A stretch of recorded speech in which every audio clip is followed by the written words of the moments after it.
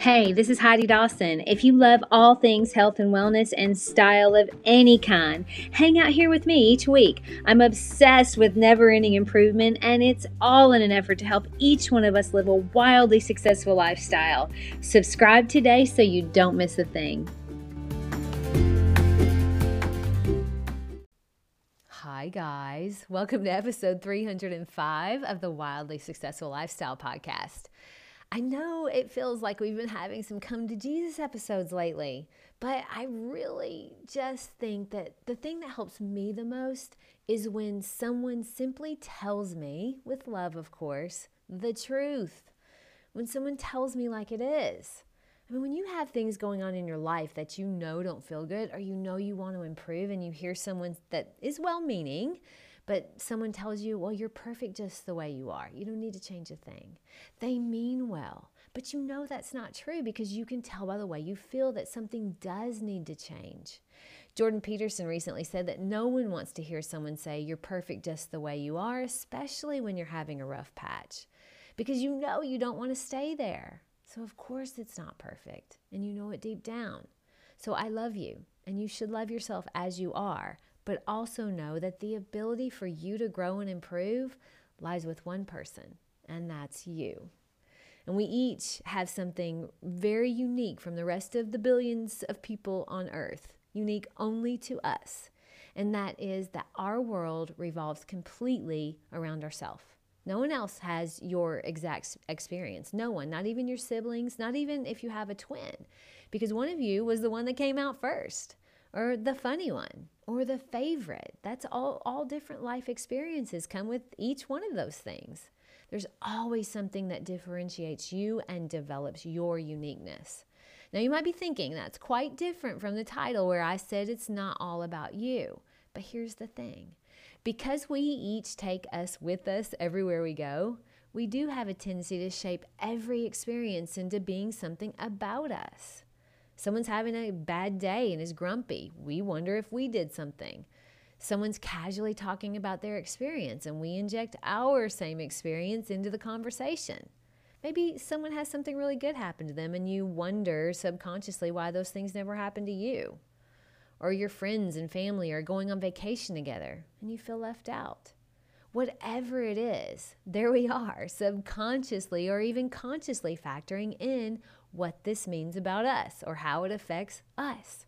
Now, this is human tendency. I just want us to start realizing we're doing it, because so many times it leads to hurt feelings or comparisons or anger even in some cases.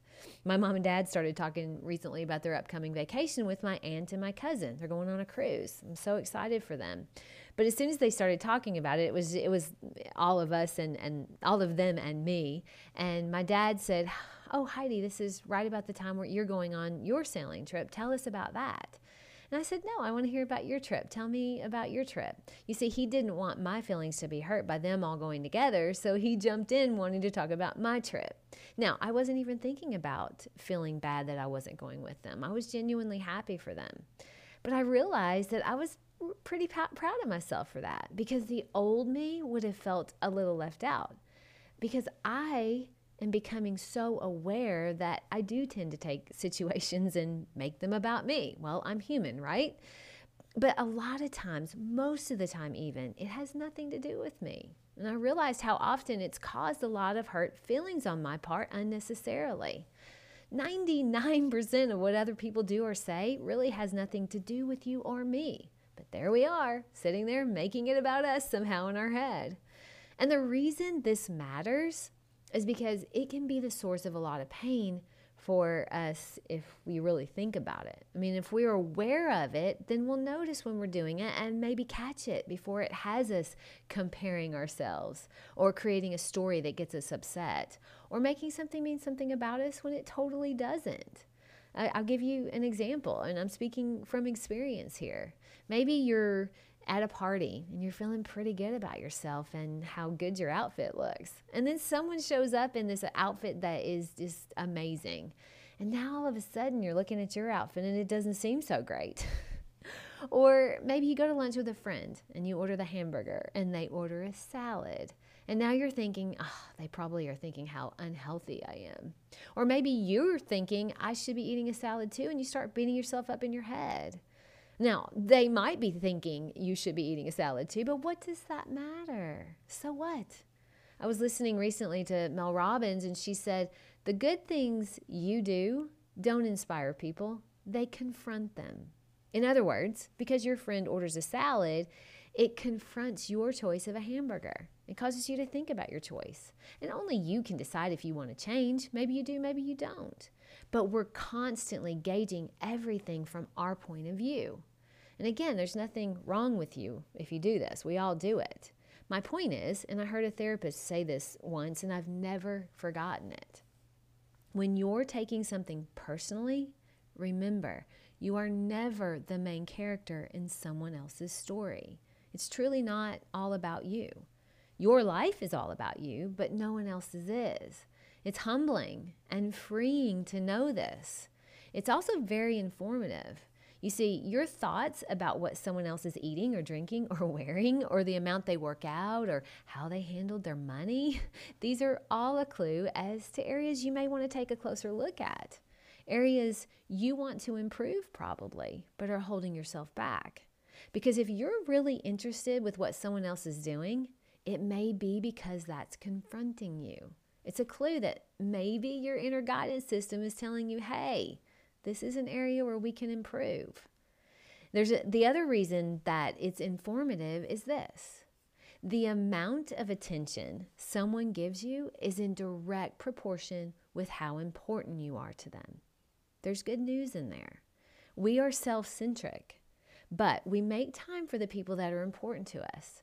You see, the opposite of love is not hate. It's actually inattention. If someone says you're important, but they make no time for you, then you aren't as important as they say. That's why the old saying, watch what someone does, not what they say, rings true, because it is true, and we all know it. So to sum it up, you're unique, and your life is created by your attitude.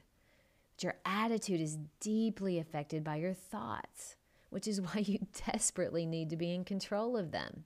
Life is hard enough without us making things worse in our head. The reality is, and if we're all being honest, most of the time it's way worse in our head than in actual reality. My challenge to you this week is to notice how often you're confronted when someone says or does something.